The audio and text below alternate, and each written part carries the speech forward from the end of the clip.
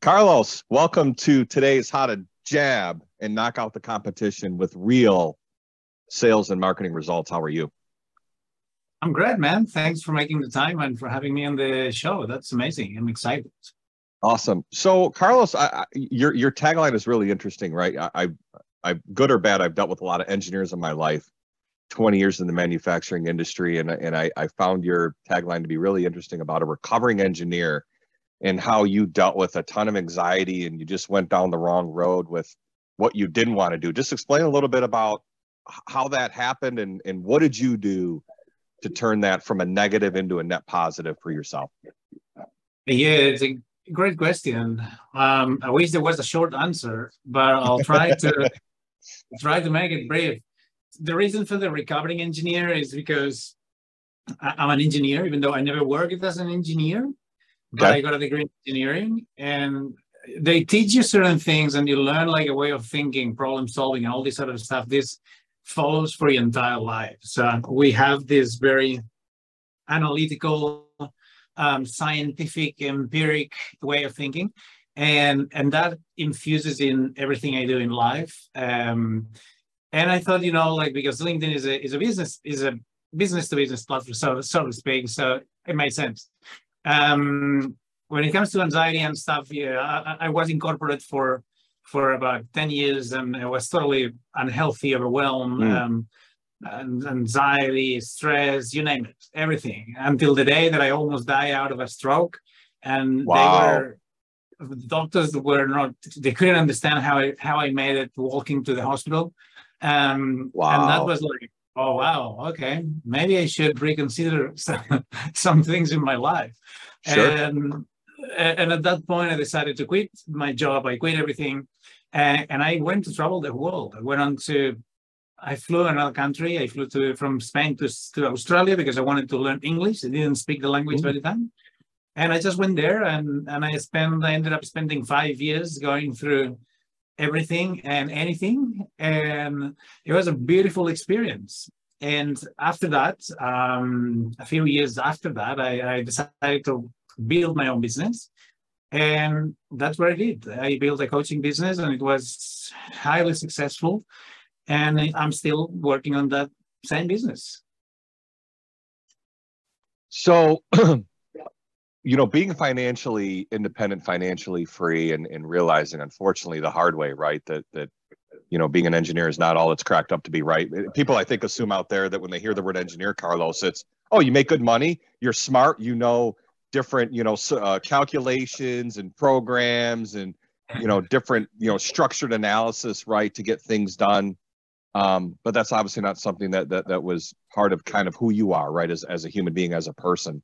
So talk to me a little bit about the phrase that you put on your LinkedIn that said, learn who to be, not what to do. What does that specifically mean to you? The reason I use this sentence is because to me it hit me very much. Like when I started my business, it was an overnight success. Made $500,000 just on like one man's band, working online, purely online. $500,000 in sales in 1 year. I was like, wow, it's amazing. And I thought, I got it all figured out. And after another year, I realized that my success wasn't really that fun. I was working a lot. The things that used to make me successful in the past, the strategies that are not working now. And I was always asking, what do I need to do next? What do I need to do next?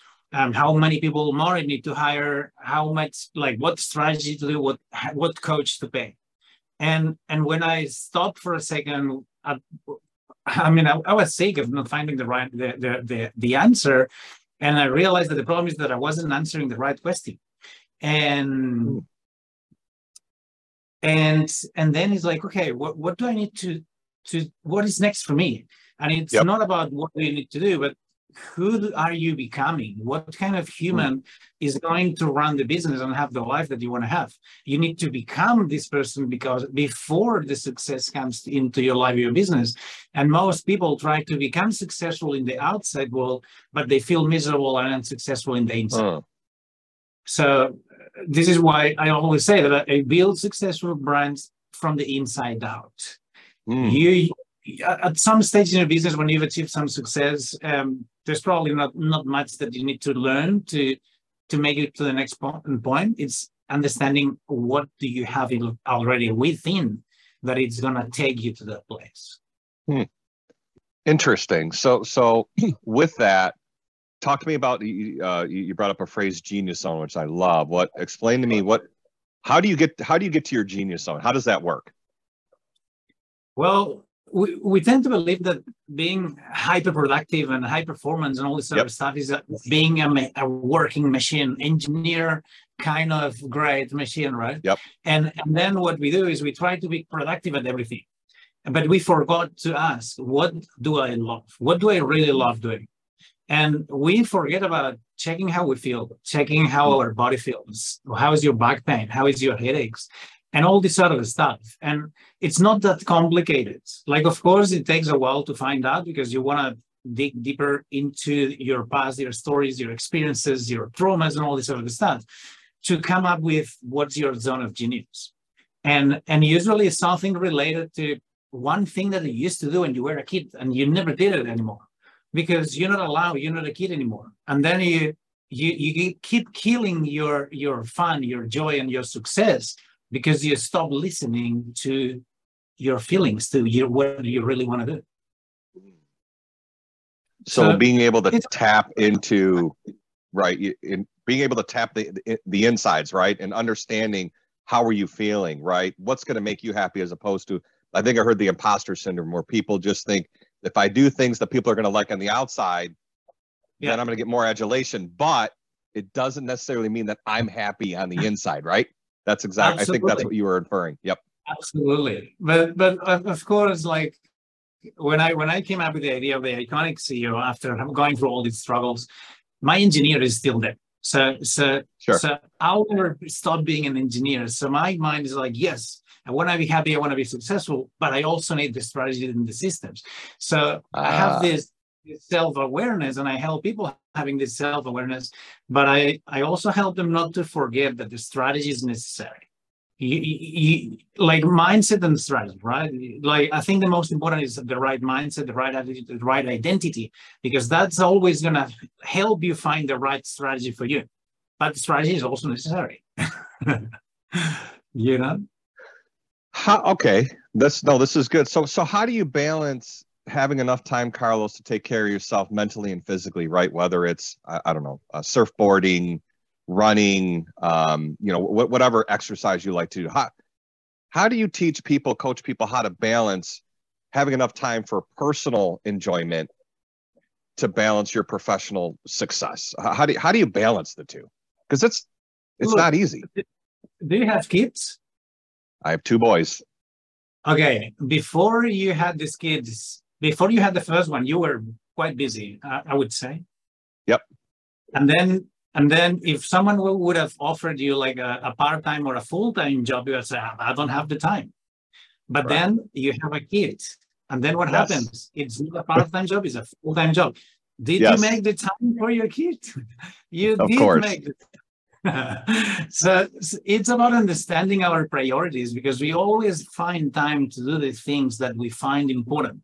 Now, most people forget that health and yourself is the biggest and most important part of your success on your journey. Now, what we do is we stop prioritizing that. It's not that we don't have time, it's that we consider more important the things that are not. And of course, it takes a lot of insights and learning about what the people do. And I don't give that advice and then I walk away, right? But basically, that's the logic behind it. It's understanding how to prioritize. Got it. No, makes complete sense. So let's transition to another topic, leadership. From your perspective and your experience, what makes a good leader? How do good leaders stand out from those that are poor to average? I think you cut up for a second, but I think I got the whole question. Poor to average.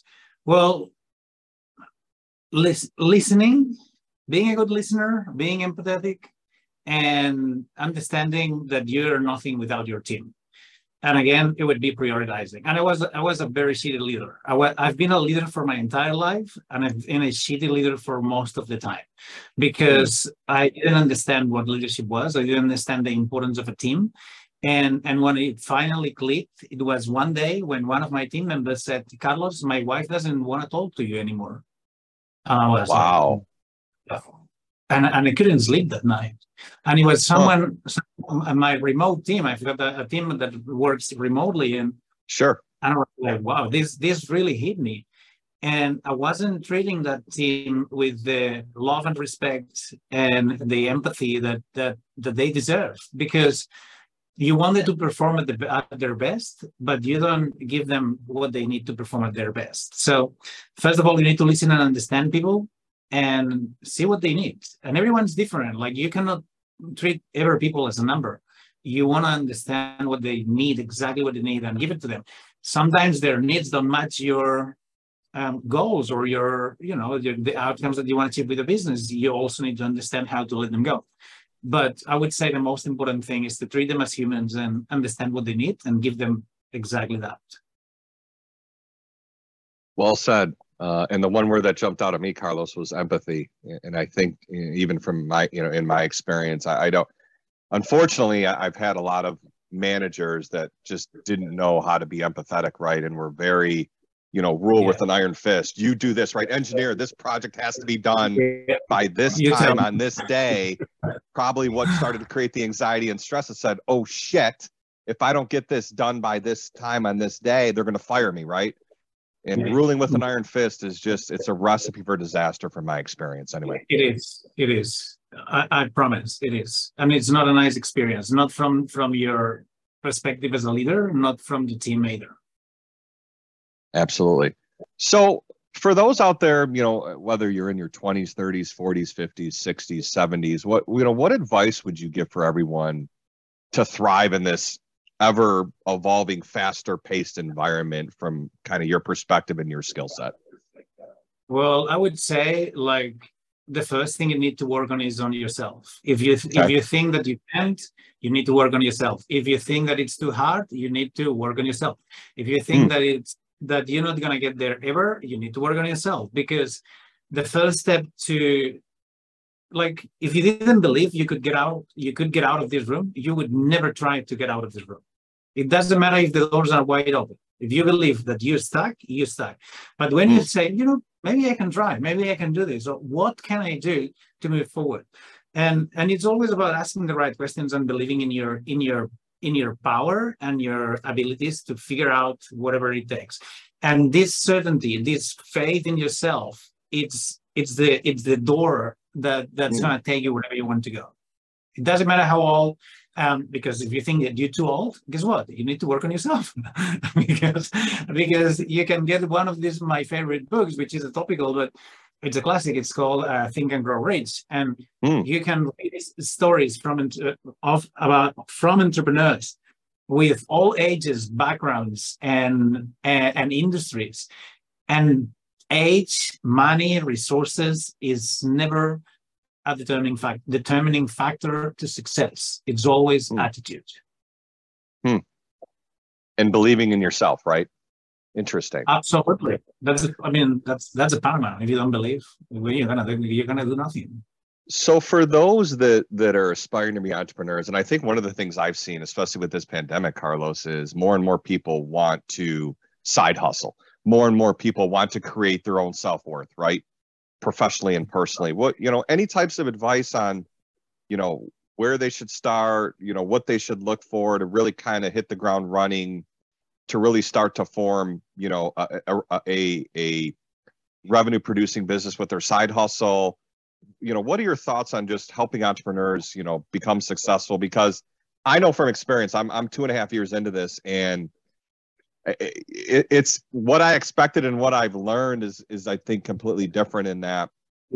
There's been some pieces of it where I thought it's been harder than I thought it would be, and there's other pieces where, man, it's just so much fun talking with people like you that I can gravitate towards and understand, because I feel like I have a connection with you, because I understand from thousands of miles away, like what you do and how you do it. So the passion is there, but what are some, tips you would give, entrepreneurs that are looking to really elevate themselves and create that financial freedom that you did, for a while? Yeah. Okay, I'll give you two versions of the advice, and then I'll give you a little gift for your audience if you want to take it. If you had asked me that question 2 years ago, when I had been in my business for 1 year, but hustling and bustling my ass off to get the result, I would say, whatever you want to do, just work your ass off. But today, I'll tell you there's something different. Of course, work is required. But what I would say is, like, make sure that these goals that you have, this willingness to make 6 figures, 7 figures, like building $1 million company, make sure that this is your goal. Make sure that you haven't bought this goal or this dream from Instagram stories or from all the entrepreneurs, like praying that this is the way to do it, because it could be the recipe for failure if what you are aiming to do is not aligned with who you are, with what you want to do. It doesn't fit your purpose in life. And then once you understand this is what you want to do, work your ass off, find a big enough why that's going to keep you up and running, even when things go sideways, because they will go sideways at some point. And and keep pursuing and believing, because the only way to fail at anything is giving up. If you never give up, and you always stand up and keep pushing and keep working and keep asking what it is next for me, you will find it. Awesome. This is my today. Probably in 2 years it'll be different. Right. And last but not least, I just finished writing a book that it took me like way longer than what I thought. And the reason I wrote it is because after doing all the hustle and bustle, implementing all this strategy and getting all this success, I realized that there was something more for me to explore. And then what I did is, in a way, to rebuild against the online craziness of chaos, people selling you their shiny object and their strategy, which usually is a cookie cutter or a copycat from someone else. What I did is I put my strategy all together in a book and a little bit of my personal story, and I'm giving it away for free. So anyone that's listening to your podcast or yourself, I'll share with you the link, and it would be my pleasure to help people. What's the name of the book? Organic Clients Secrets. Interesting, captivating, compelling. I like it. So, Carlos, outside of that, where can people find you? How can people connect with you today? LinkedIn is the best place to find me. Carlos Adell. I'll share with you the link. I don't know how you can handle that, but LinkedIn is the best place. Yeah. Awesome. Well, we appreciate your time today on how to jab and knock out the competition with real sales and marketing results, Carlos. Thank you very much. Thank you, man. That was so much fun. Thank you so much for having me.